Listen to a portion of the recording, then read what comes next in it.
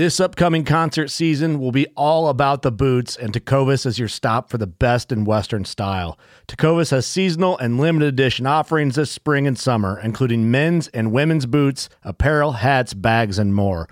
All Tecovas boots are made by hand in a time-honored tradition with timeless styles that are always on trend. And Tecovas has first wear comfort with little to no break-in period. It's hard to find this level of comfort paired with this level of style.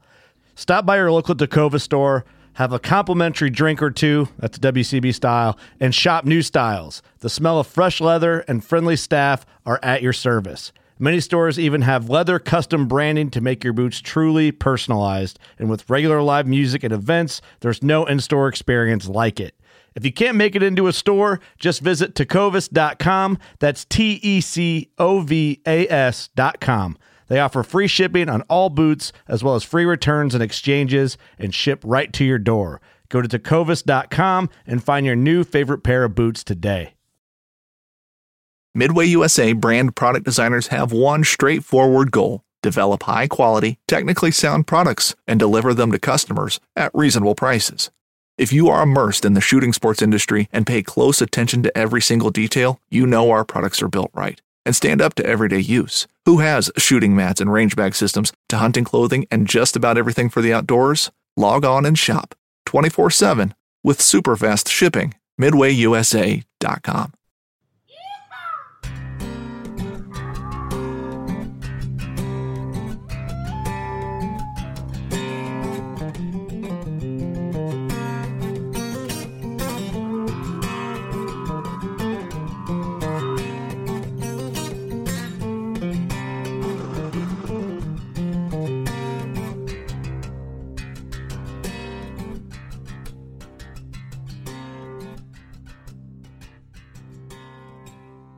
Well, we're back.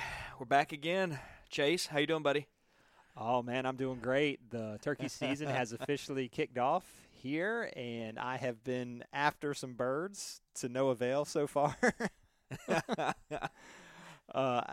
Some of the birds have had other plans. And I also, today, I actually went out and I did a public land hunt with one of my good friends. So that was a little different. We had some treacherous terrain that we had to get through, about 30 minutes of walking through a swamp, moccasin-infested swamp in the dark that we had to get back to this area. So that was fun and different.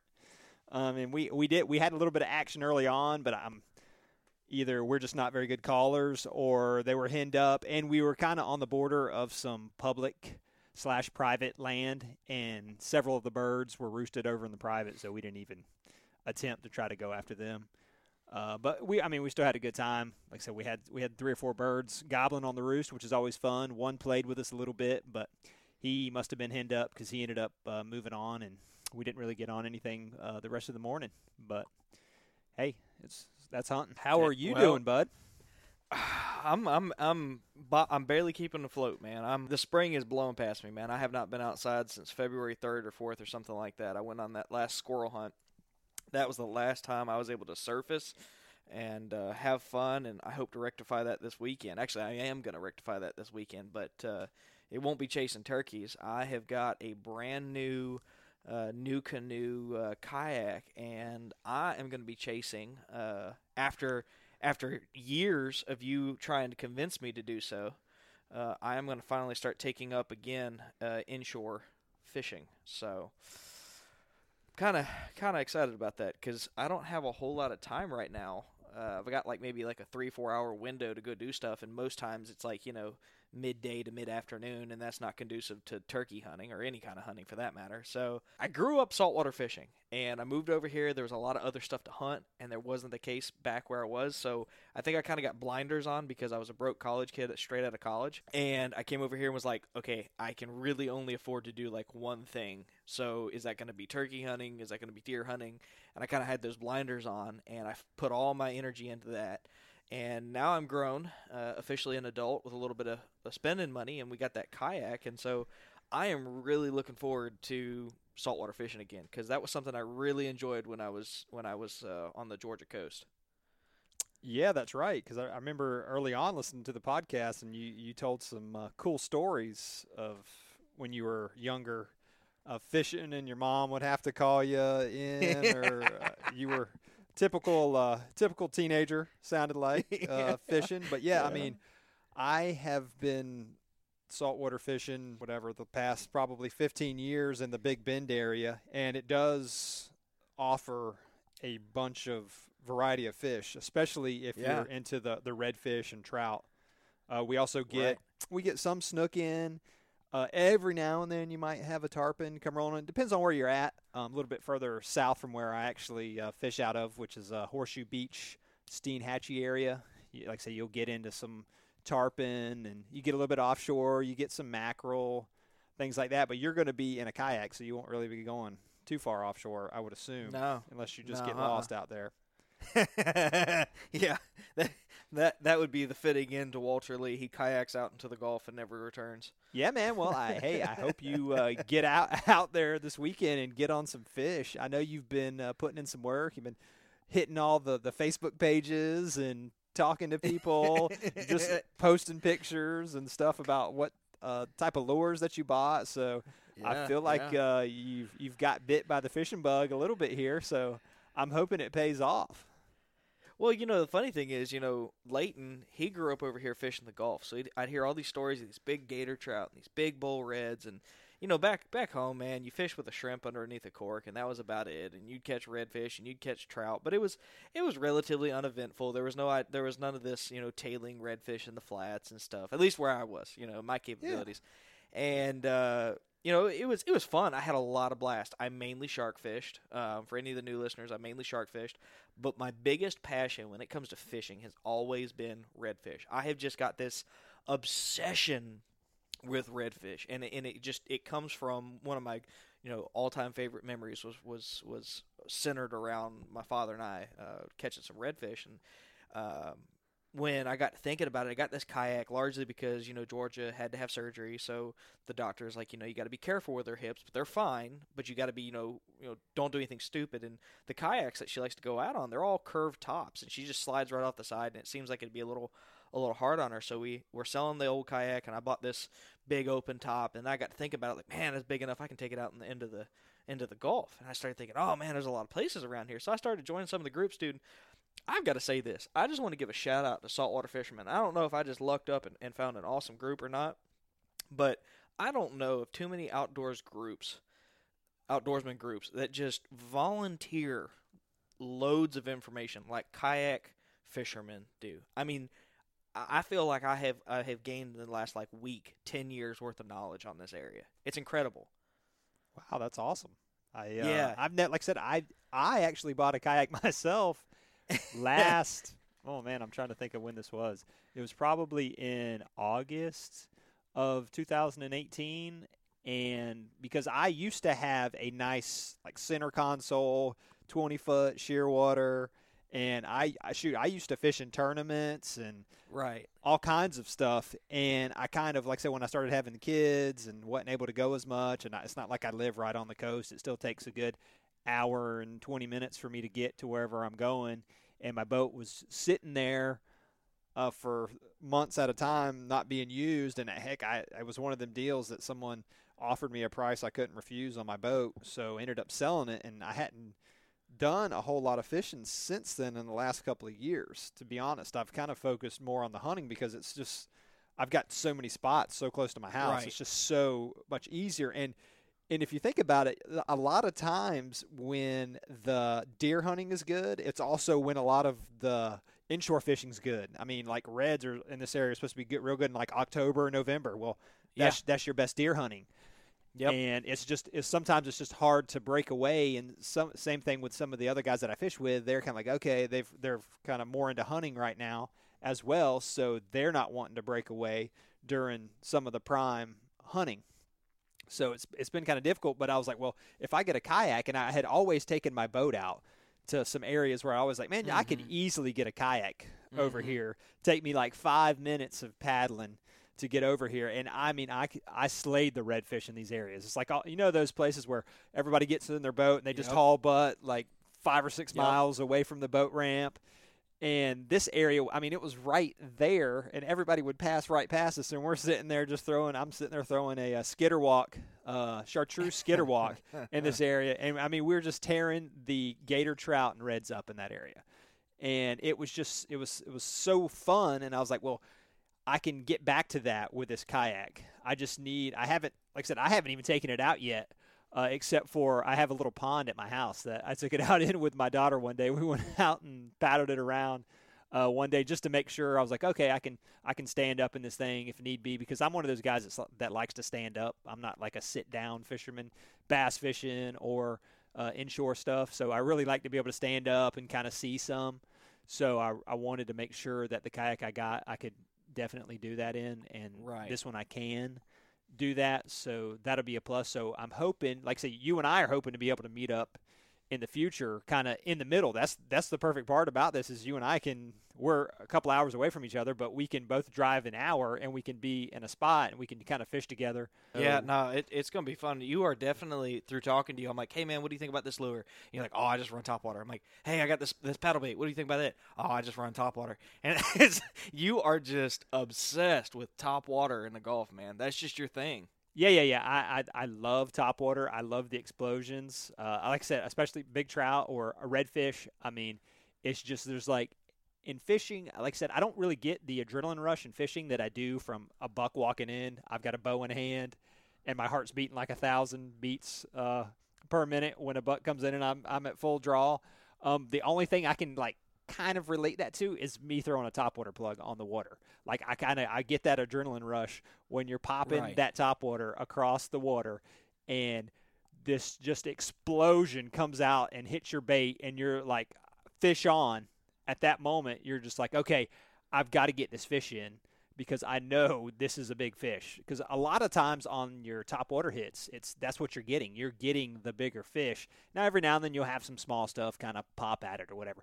But when you have one of those huge explosions on your topwater bait, I mean, there's just to me, there's just nothing better than that type of bite. But I will fish with other stuff, especially there's certain parts of the year when you have a bunch of seaweed and all that, the grass is kind of coming up into the area, and you can't really throw a topwater plug because every time you toss it, it's like sticking on grass, floating grass inshore. But anytime I get the chance to throw topwater, it doesn't matter if it's high noon or early in the morning or evening time, I'm going to have a topwater plug on. And I'm definitely going to have one rigged on for sure in certain areas.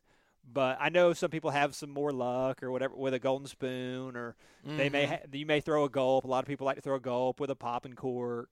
Catching that fish on topwater is just the ultimate for me in fishing, especially saltwater. I mean, I'm with you. I don't have any saltwater. I had a really narrow budget. You know, we're going to talk about this, I think, here in a little bit. But you know, I'm still going to Colorado. I'm still buying some of the gear that's there. I'm coming on the tail end of that, thank God. But so I had about 40 extra bucks I could spend on tackle, and I got a couple, you know, DOAs and a popping cork and a couple golden spoons and stuff. So this weekend, Derek Varnum, if y'all are looking for turkey content, by the way, a new turkey hunter. It's a podcast from last spring. He's coming back down this weekend, and he's going to keep me company. We're going to go down there and check out some of these spots that people have. And I'm just going to say this. People haven't really given me spots. I've done a lot of due diligence and then asked the careful question of, like, am I looking for the right kind of features?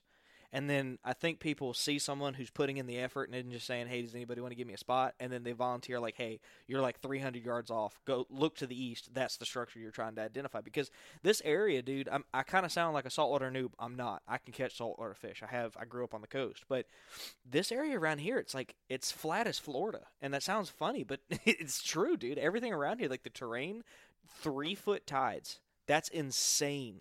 Where I grew up, it was not uncommon to have 10 and 12-foot tide swings.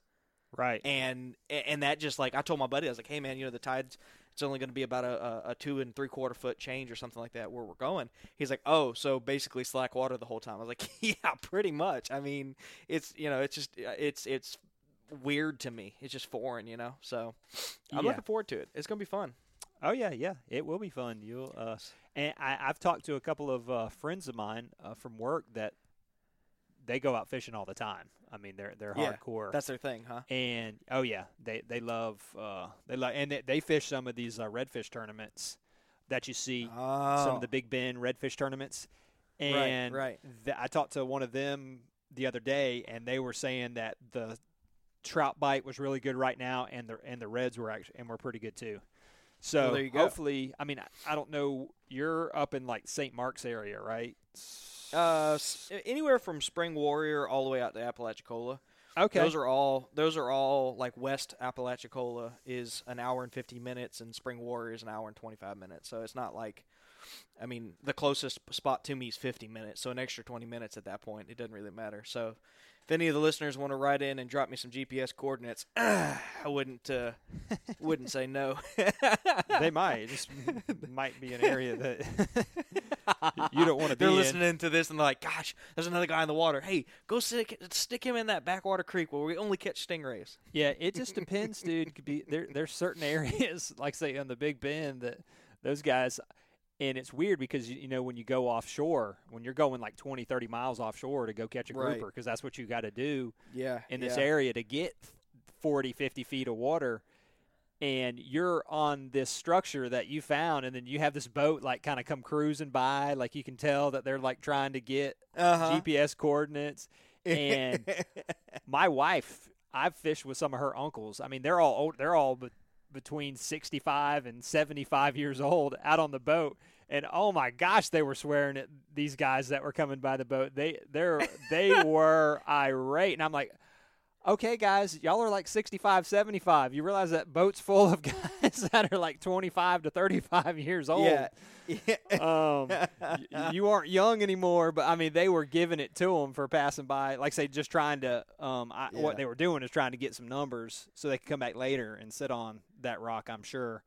But it's funny how some people, they really are – not everybody's as willing to give up their fishing honey holes as some of the others, for sure. Yeah. Oh, yeah, for sure. Like I said, these guys aren't really like, hey, here's my number one spot. But when I asked them questions, you could tell it was like, oh, let's nudge this guy in the right direction and see how he pans out. But you know, you talked about how October and November, that's some of the best fishing around here. I'm not gonna lie to you, dude. If I get this bug as bad as I am, I might say to heck with all that hot weather all the time, and I might go out there and catch some of these fish, dude. And then because our rut doesn't start until December to mid-January. Yeah, your area is a little bit different than mine. Yeah. I mean, mine, like I said, it's full bore October, November. It's just, it's not that I couldn't do it. And now if I got an invite maybe from somebody, I would probably end up going with them fishing. We're going to test that theory. But a lot of the times, like I said, I'm more of like, I'm going out by myself. Right. In a kayak, not going with anybody, or I can just go hunting 5 minutes from my house. Yeah. I get it. But I mean, I love to fish. I mean, I cut my teeth kind of on bass fishing. Me too. But I didn't even saltwater fish until I met my wife. Because her dad, he liked to saltwater fish, and we would go out because he's got a he loves his airboat. He's got an airboat that we would take out, so you can get as skinny as you want and those things for sure. Nice. So he kind of got me hooked on catching reds and trout, all that inshore stuff. So I've got him to thank for that. But I just haven't had that bug as bad these last couple of years, and I'd like to definitely get back out there and start fishing again because my kids are kind of getting that age where I'll be able to take them out fishing and kind of still be able to enjoy it. You know what I mean? Instead of playing captain the whole time or trying to like stop somebody from getting hooked in the face or they're about to get to the age where you can say don't do this and reliably count that they might not do it, Exactly. And then Daddy will have to be getting him another boat. But until then, we'll just have to rely on maybe old Harvey. Leighton will take us out on his boat at some point.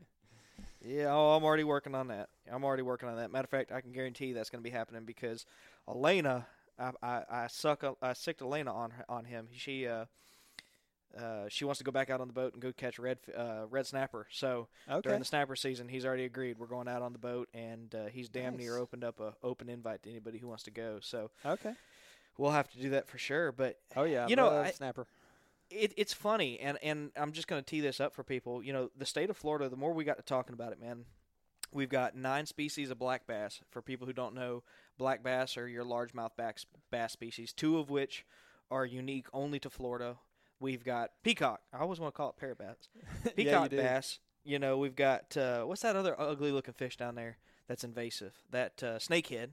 Right. But then you've got dozens of brim fishing areas around here, especially world-class crappie lakes, like right behind my freaking house. Yeah. And dude, 20 minutes down the road, the largest on record red ear sunfish was caught just down the road. Okay.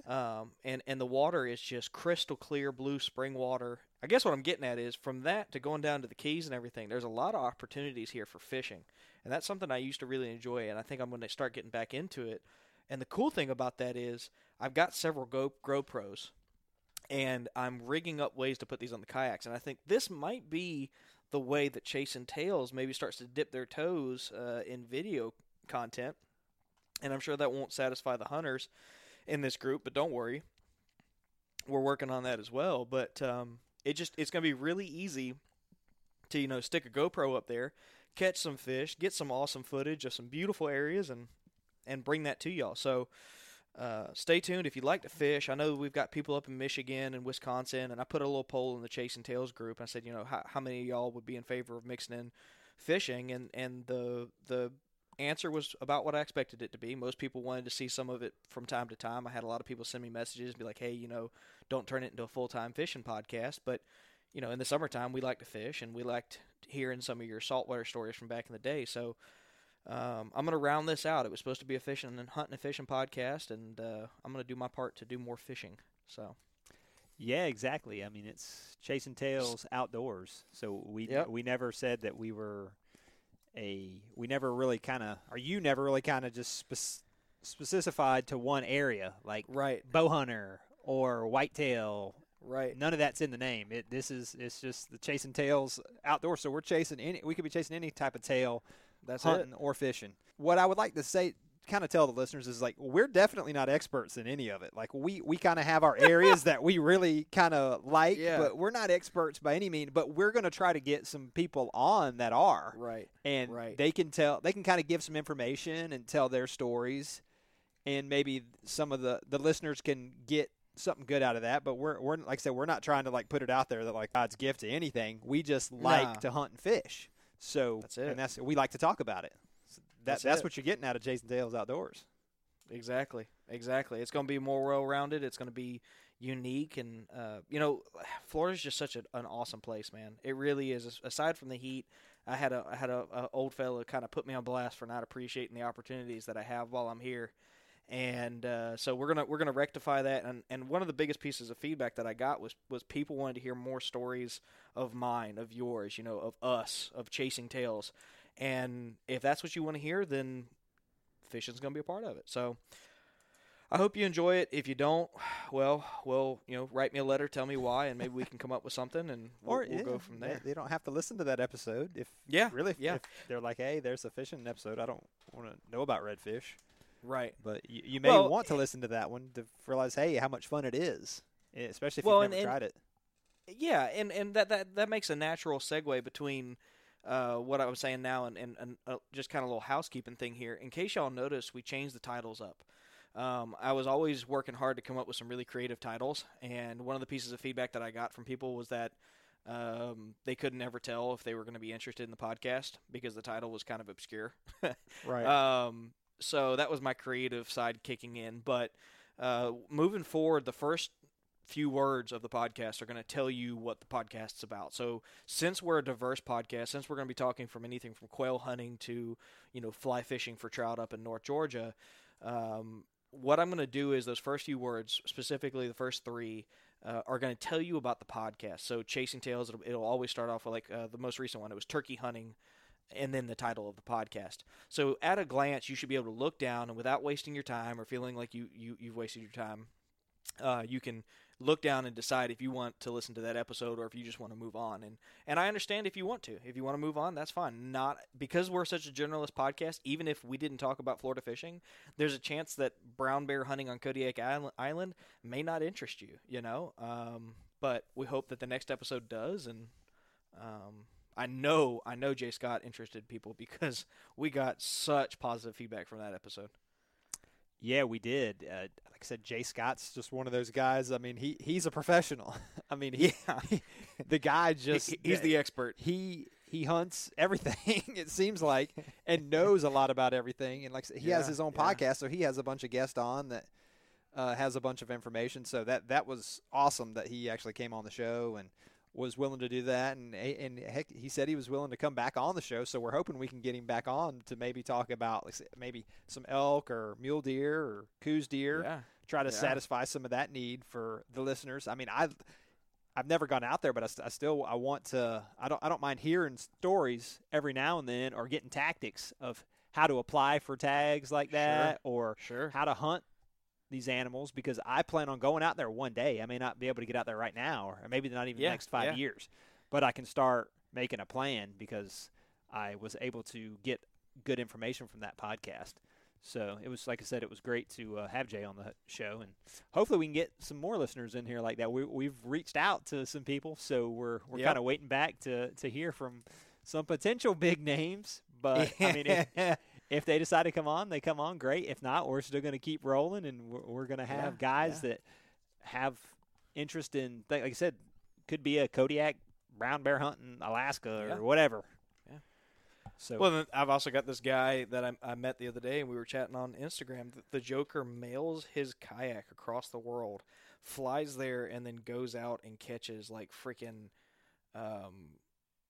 like tarpon and freaking tuna, and they're out there in the middle of this ocean with nothing around them, and they've paddled all the way out there. And then I'm still working on this guy who goes out and hunts Himalayan snowcock. I'm working this lead. No one's ever heard of Himalayan snowcock, but it is first off, the name just grabs you, okay? For reasons we'll leave it like it is, but there's been like 13 of them killed in the last 10 years, and people go all the way across the globe to chase them. So there's some crazy stuff that we've got listed, and then you've got a good buddy of yours coming on that's got a really funny story. So chasing tails. We'll see what comes of it. Yeah. We're, like I said, it's going to go where it's going to go.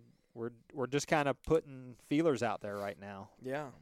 Trying to, and we need the feedback from the listeners. So don't shy away from giving us feedback. We'll absolutely. We love constructive feedback. Emphasis on the constructive. Right. Well, listen, so we're talking about feedback. We've got a giveaway going on. I can't believe I've waited to the 26-minute mark to bring this up. But we've got 1 week left in this giveaway.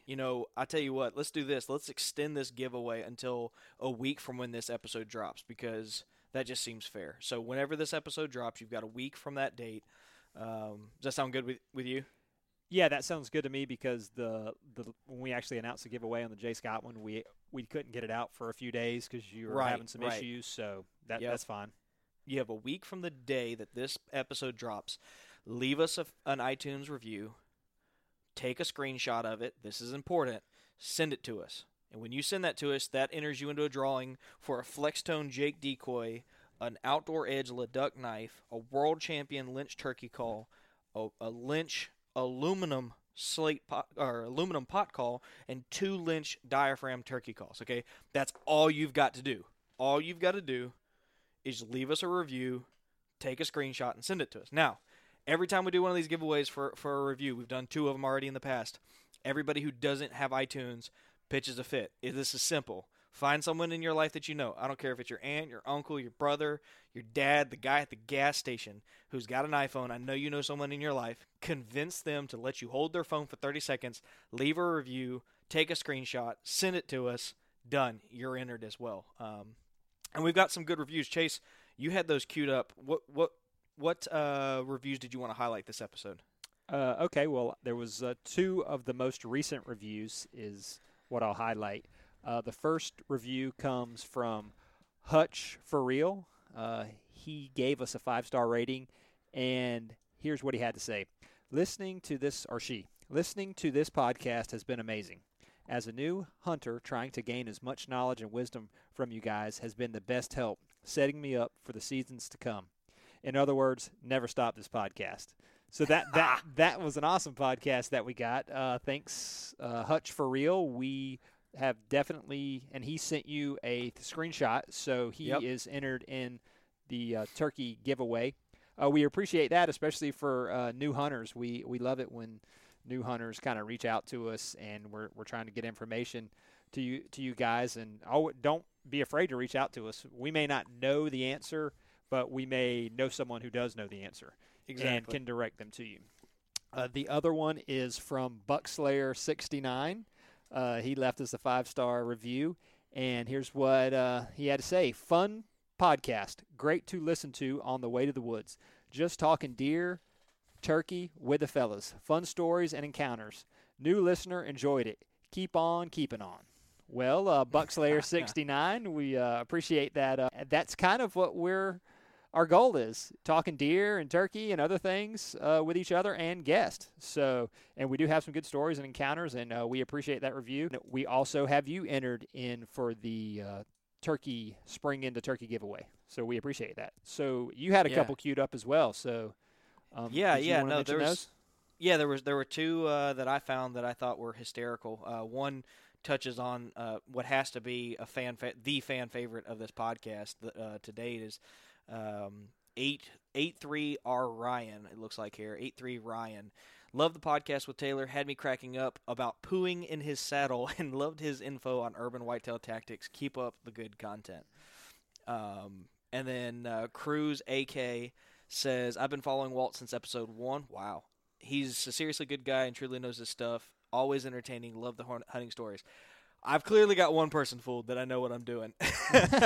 But, guys, I just want to say that those are the kind of reviews that tell us that we're on the right track, that let us know you enjoy the structure of this podcast, the direction of this podcast. And as it sits right now, because that episode got out late, matter of fact, only 2 days ago when we were recording this, we've only got 6 people entered for this giveaway. So you've got $100 worth of turkey giveaway stuff. I know that a lot of people's turkey seasons haven't begun. They're still a week or two away from beginning. If you're in Pennsylvania, unfortunately for you, you have to wait till May, which is absurd.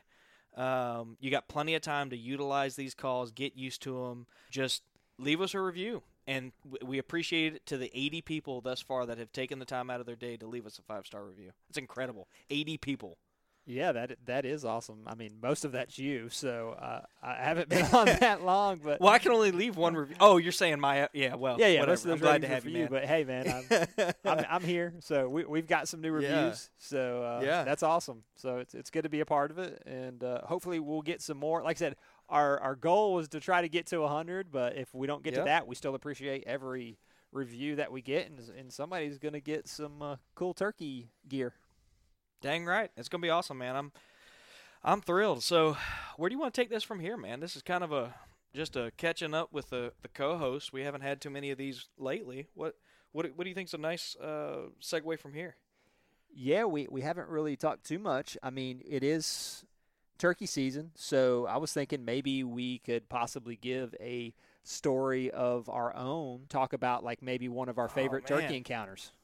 Dude, going back to the Chasing Tales roots, dude. I love it. Yeah. I love it. Well, let's do this. Since you are the newest face of the podcast and everyone has been clamoring to get to know who you are, do you want to go first or do you want to save the best for last? Well, since mine involves a kill, we might want to save it for last. Oh man. Okay, we'll keep yours. I'll go first then. Yeah, you go first. Oh man, I guess turkey hunting is one of those things where the listeners really get to beat me up about it because I've had such a struggle with it.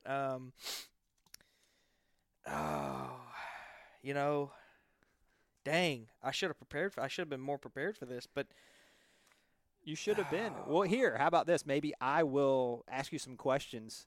Do that about turkey hunting, and maybe it'll kind of spark your memory. Yeah, let's do that. Okay, let's do that.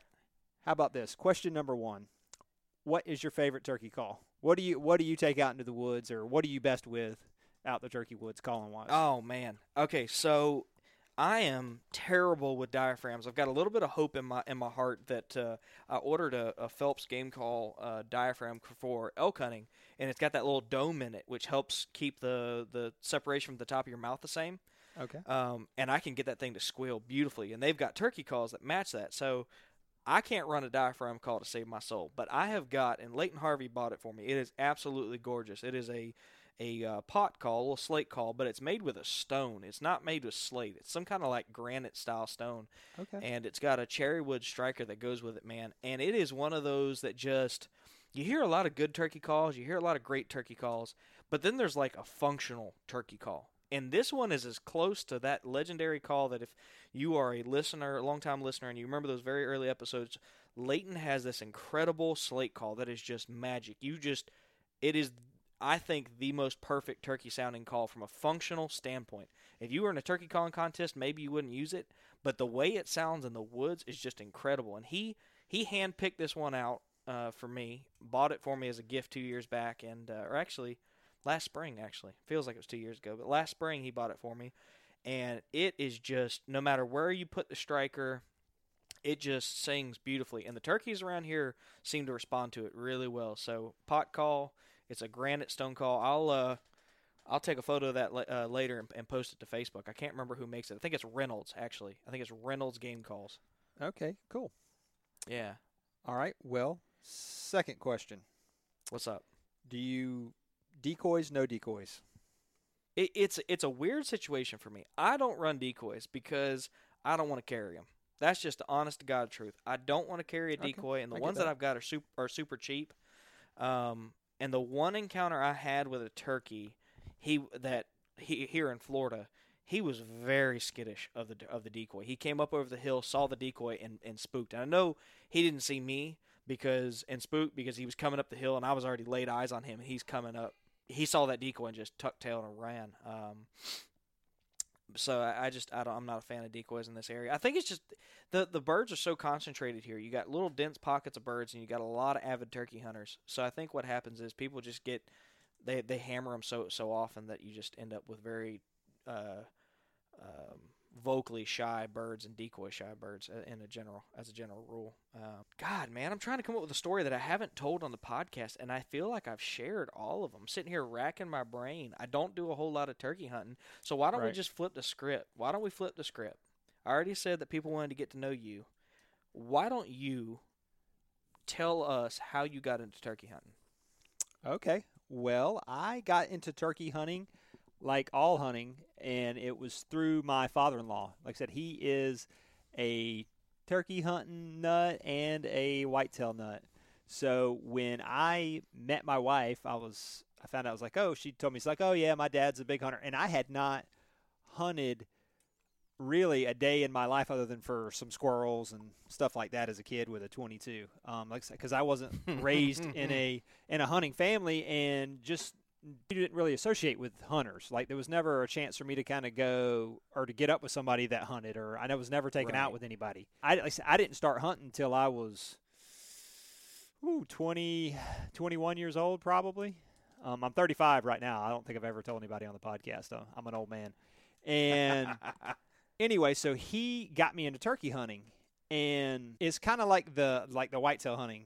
He had been hunting for 25, 30 years. He was my mentor, but he really didn't do a whole lot as of like telling me, okay, this may happen or that may happen. This is what you want to take out. This is what you want to do.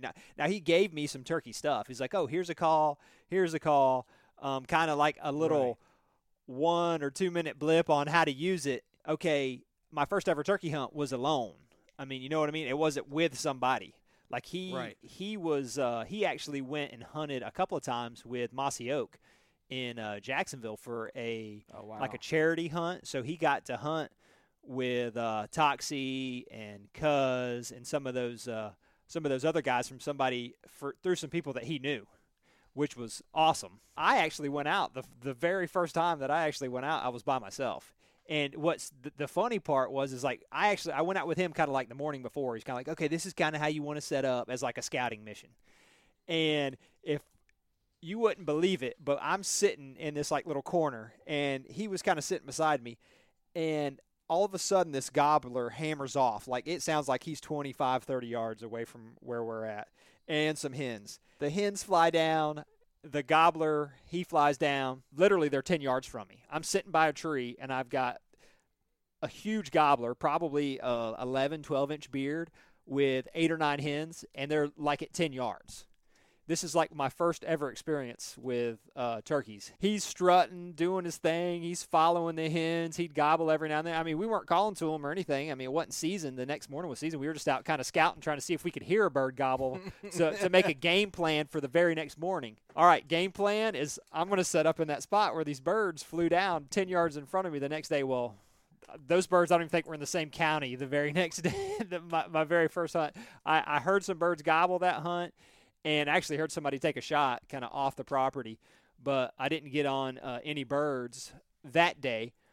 But I did that season, but most everything I did at the beginning was by myself. It was kind of like trial and error because he had some areas that he was hunting. I just don't know that he was necessarily like, oh, I'm going to go hunting with him all the time, because he wanted to go kill birds at the same time. So it was just one of the deals where I kind of had to find YouTube or talk to some guys at work that were turkey hunters just to even come close to being good at anything. I was good with a diaphragm call pretty much right away. I did pick that up pretty quick. I like kind of using a slate call. My father-in-law gave me the slate call from a guy that's made calls for him for years. He's just one of those kind of underground guys, that they make turkey calls, and a select few people get them. And it's a beautiful turkey call. It's made out of like cherry wood. It's a slate, and I like it because it's kind of like my locator call, because it can be super loud. I mean, it can reach out there and touch them. Like I said, I'll use my diaphragm calls as well. I hardly ever use a box call or some of the other turkey calls it is out there. But yeah, I mean that's kind of. I got started into turkey hunting just based on, hey man, turkey hunting's fun. You should do it. Kind of like, here's the keys to the 18-wheeler. Have fun trying to drive it. But like I said, I think that kind of helped me as a turkey hunter, because you don't really pick up tendencies from other people. There were some things that I did maybe that wouldn't be like your prototypical stuff, but some of that stuff worked, which some guys they'll go out and they're kind of like, okay, well, the turkey's not responding. I'm just going to leave it alone, or we'll come back later to it. Right. Or I'm more of, okay, that turkey's gobbling. I've got to get to it. Kind of how I cut my teeth on turkey hunting. So now we're talking, 13, 14 years later. I still feel like the more I know about turkey hunting, the less I know about turkey hunting. It's one of them deals where some years I'm on fire and I tag out like 2 hunts in a row, and then other years it kind of drags on, and it may take me a little bit while to get birds, because a lot of the birds here kind of get henned up early on.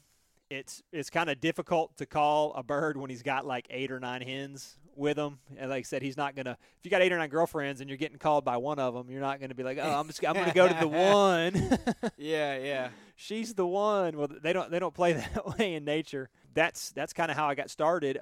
If you want, I mean, I can tell a story, a cool why don't you do that? Turkey hunting story. This story, this is probably like one of the first years that kind of you and I met. And I've had some awesome stories. Like I've hunted, and later on I went out and I hunted with some of my buddies from work. And one of them, he was a new turkey hunter too. So we were just going out there having a good time. We thought it was hilarious. Probably calling way too much, just trying to, it's like, oh, did that sound good, dude? Like he'd get like 50 yards away and I'd make a call, or he'd make a call. Yeah. Oh yeah, that sounded great, man. That sounded great. So I'm just going to do one where I went out by myself, because a lot of the times I'm going out turkey hunting by myself. Although it's obviously it's usually more fun when you got somebody to share it with. But I've been able to do so many by myself that I've got a lot of stories. So this one was from a couple of years ago. There was an area in this was actually in one of my my hunting leases that I have, that I talked about deer hunting with. And it's like I said, it's only 5 minutes from my house. And so in the afternoons, I would drive in there pretty much almost every afternoon during turkey season, because I know some strut areas that they like to go. So I'm going to give it a chance no matter what. Even if I hadn't seen a bird all season, I'm still pretty much going to drive in there, because today could be the day. I drive in, and I get to an area where I can just kind of drive my truck and kind of peek through some trees and see if there was any birds. Well, I saw a strutter out in this pasture with 4 or 5 hens. And I'm like, okay, at this point, I'm probably 400 or 500 yards away, but there is a ton of pine trees that get to that pasture. Like the pasture kind of butts up to a bunch of planted pines. So I was like, okay, well, my game plan is I'm just going to cut through these pines. I'm going to get to an area, kind of get set up, and see if I can get that bird to respond any to my calling, which I didn't really figure that he would respond to the calling. But sometimes you never know. I mean, I've had it to where they'll respond real quick and kind of break away from the hens just enough to get a shot. They may not leave the hens very much, but they'll break away 40 or 50 yards, and that could be the difference. I get to an area. I call a little bit. Well, he never responds to any of my callings, but I know he's out there. At this point, I knew I was going to have to belly crawl. And I'm one of those guys that is the Mr. I'm going to get after it, so it doesn't really matter what it is. I'm shedding my pack. At this point, all I've got is I've got my camo on, obviously, and I've got my mouth call in and my shotgun. And I am crawling on my stomach through pine needles, briars. It doesn't matter. I probably picked up red bugs and everything else that you can imagine. I'm crawling through this stuff, and I know I was like, well, I've got to make it probably 70 or 80 yards through this stuff. And I knew he had 4 or 5 hens, so I'm like, well, any type of movement down here, and the birds are gone. You know what I mean? They're skittish as all get out. So anything, and boom, your hunt's over. So I'm as low as I can, army crawling to this area. Well, I would probably crawl maybe 10 feet, and then I'd kind of try to glass with my binoculars and see if I could see him. Well, I could still see him out there, but there was the fence that keeps the cows in the pastures, barbed wire fence. He was very close to it, and like I said, there was kind of some shrubbery and stuff on the fence line, so it was kind of, I could just see through a little bit of pockets to kind of pick out, okay, he's still strutting out there. They haven't moved on. They were staying in the same area. So I kept crawling, and I got to this area where I was almost to the fire break, because there was a fire break that went up to the fence, and I was just a couple of yards in the pines where it was at, and I could still tell they were there. Well, finally, I'm like, okay, well, I still have no shot. I had called once or twice, gotten no response, except for he's just staying in full strut in this pasture. I move into that fire lane. I get up to the fence a little bit. Well, at this point, one of the hens sees me, and she like throws her heads up, and she starts making that little peck, peck, like little alert call to everybody. And I'm like, uh-oh, this is fixing to be over.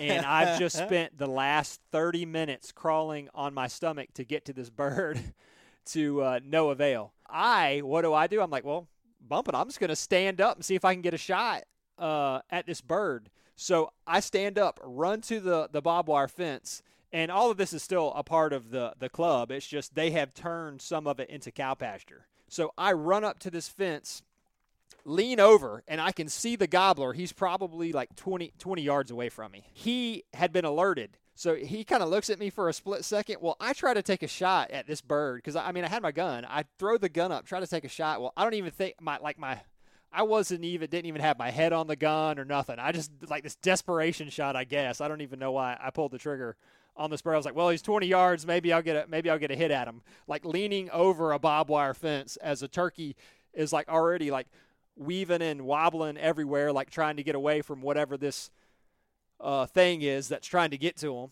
So I pull the trigger, miss.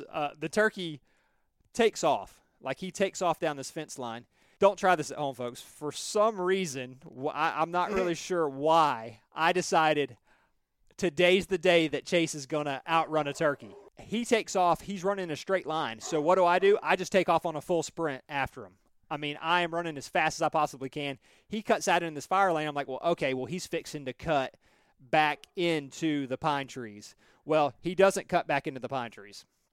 And he just stays running on a full sprint down this fire break. So I'm huffing and puffing behind him. I'm running literally as fast as I possibly can, which has never been really that fast. But at that mind, I feel like I'm like an Olympic sprinter at that point, because I felt like I was hauling after this bird. And he was kind of I never was like getting close to him. Like the distance kind of stayed the same the entire time. And I'm thinking, Right. okay, well, he's fixing to disappear at any time.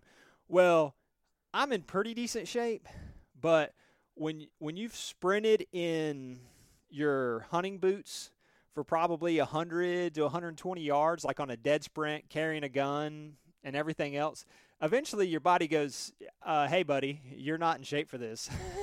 What are you doing? So I feel like I'm gasping for air at this point. So I'm like, it's now or never. Either I take a shot or I let the bird go away.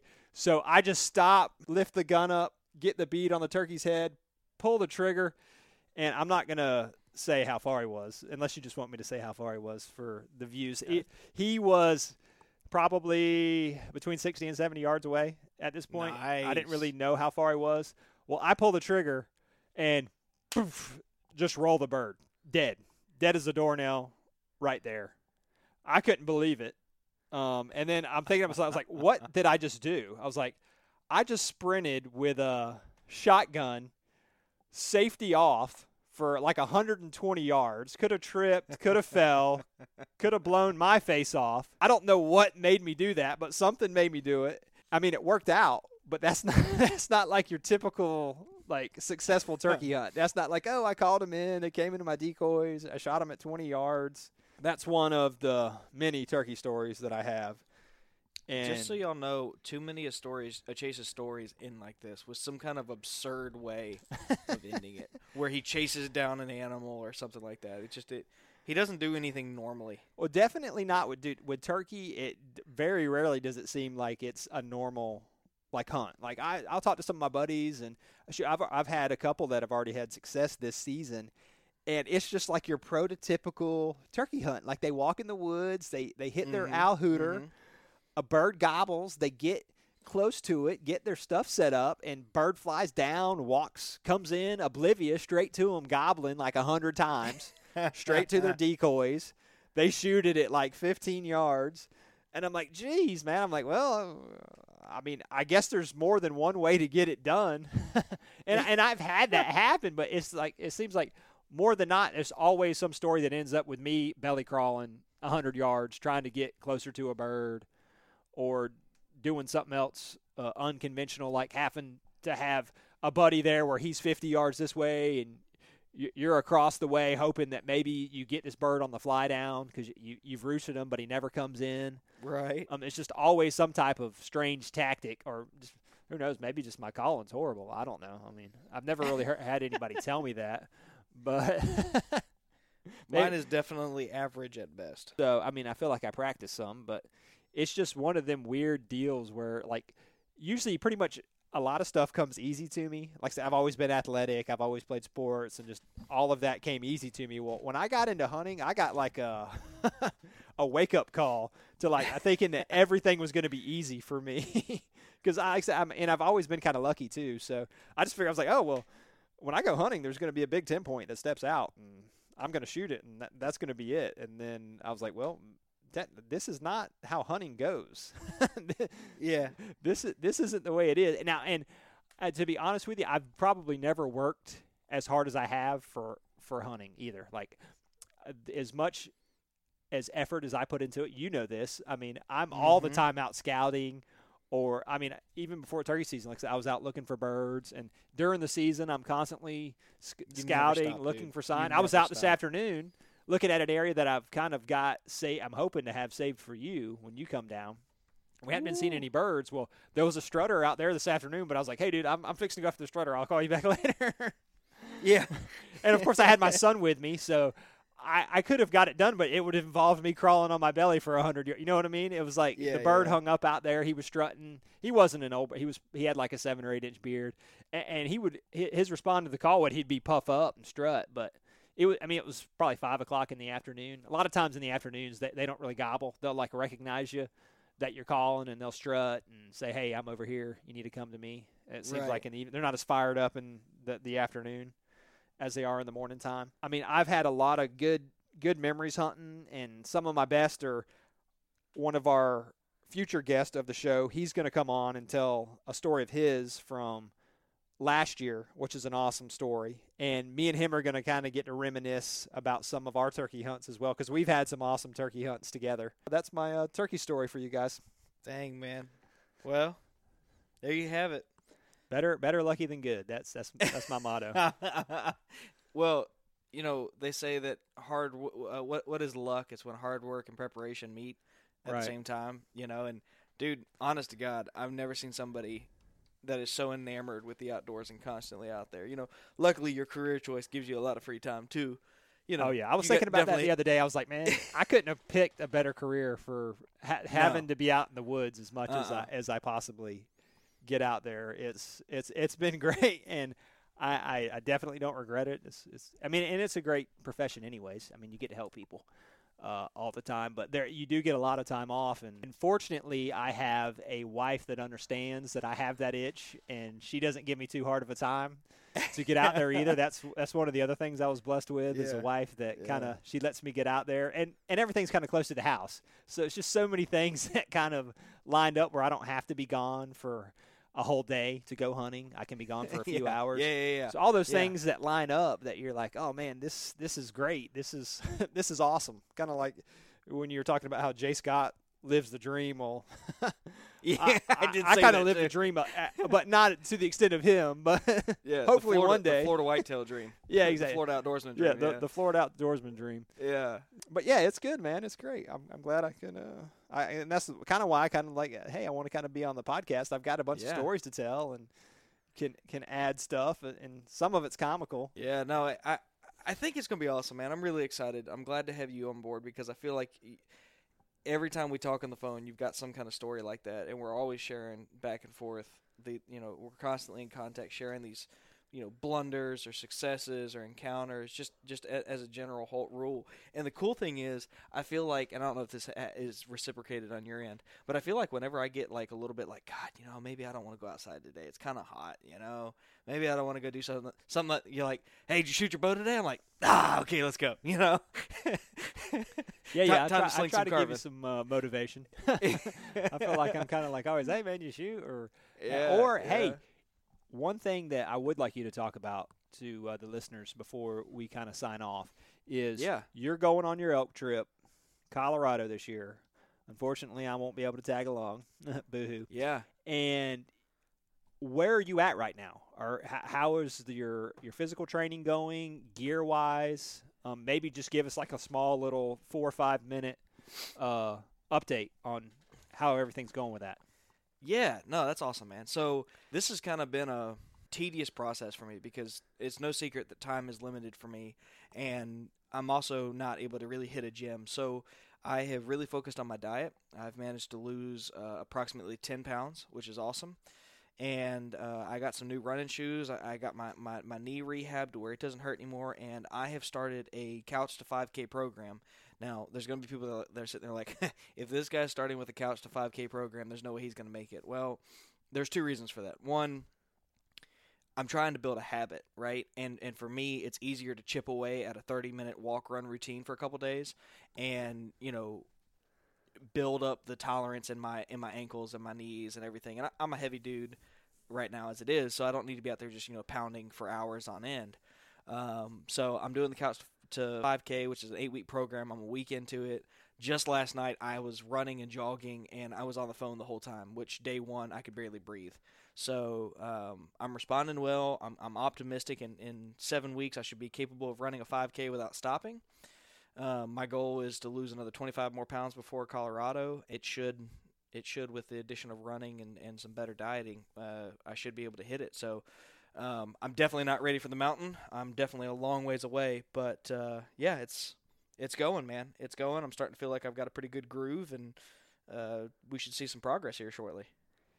Yeah, well, you got to start somewhere, and from everything that I've read, and I mean, I'm kind of been big into working out and things, is you got to get that routine, something that you're willing to do on a consistent basis, and you want to start out slow. You don't want to beat your body up to where the next day you don't want to work out, or you take a week off because you have an injury. So you don't want any of that to happen because you want to be able to go on this hunt. So the best thing to do is you got a ways to go. So take it slow and get into a routine that you're gonna keep doing, kind of like the old Cam Haines. He's like, hey man, get out there. You got to be consistent and get it in. You got to grind or keep hammering, whatever his thing is. Right. But he's out, and he's a good motivational guy to kind of look at because he's out there every day getting after. I mean, on a whole different level than obviously we are. But he's just motivating. He wants to motivate people too. It's like, hey, it doesn't matter what you're doing, just do something. Get out there, do something, be productive.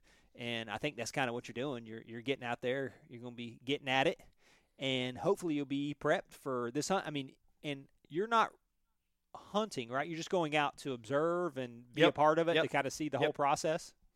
Tag along. It's going to be a tag along hunt. So I'm going to go out there and learn how to camp, learn how to backcountry camp. I'm going to soak up a bunch of wisdom from my uncle. Derek is convinced he's going to buy a tag when he goes, which is fine. If he wants to buy a tag, that's his purview. But it's funny. Zach Farrenball is on a podcast somewhere, or he was on his YouTube show from the Hunting Public, and he's like, "You got to there's so many different factors to try and control when you're hunting and you're in the outdoors." And he said, "You got to pick one thing that you can use to your advantage and own it every hunt." And I started thinking about that. In life, there's probably more of that we could do.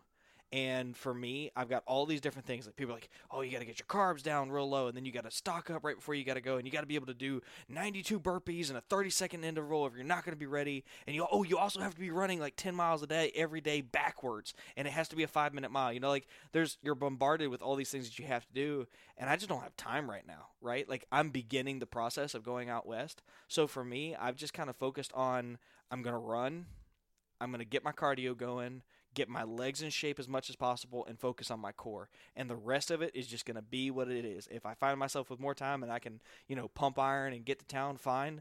But if not, I'm going to get my cardio in the best physical shape it can be, and I'm going to get my legs and my core in the best physical shape I possibly can. And I can do that at home. And it's free, and I can do squats at the office if I have to. So that's kind of what I'm trying to do, is I'm trying to own my cardio and my core strength. So cool. That's awesome. Well, hey, you got a good plan. Yeah. All right, man. Well, I think we've been on here for a while. So yeah, and I think I hear the pup stretching the limits of my wife in there. So she's been watching the pup. So why don't we wrap this up and sign off? What do you think? Let's do it. All right, guys. Well, this has been a little bit of a BS podcast. I'm sure there's going to be more of these to come, probably more variations of stories and tales and our own adventures, where we are, where we're going. Just, fun little casual podcast like this. And that's one of the benefits of having Chase on, which, again, I've said it, 100 times already in the last 5 episodes. I'm amped to have him be a part of it. So until next time, I'm Walt. Y'all get outside and enjoy the outdoors. Later.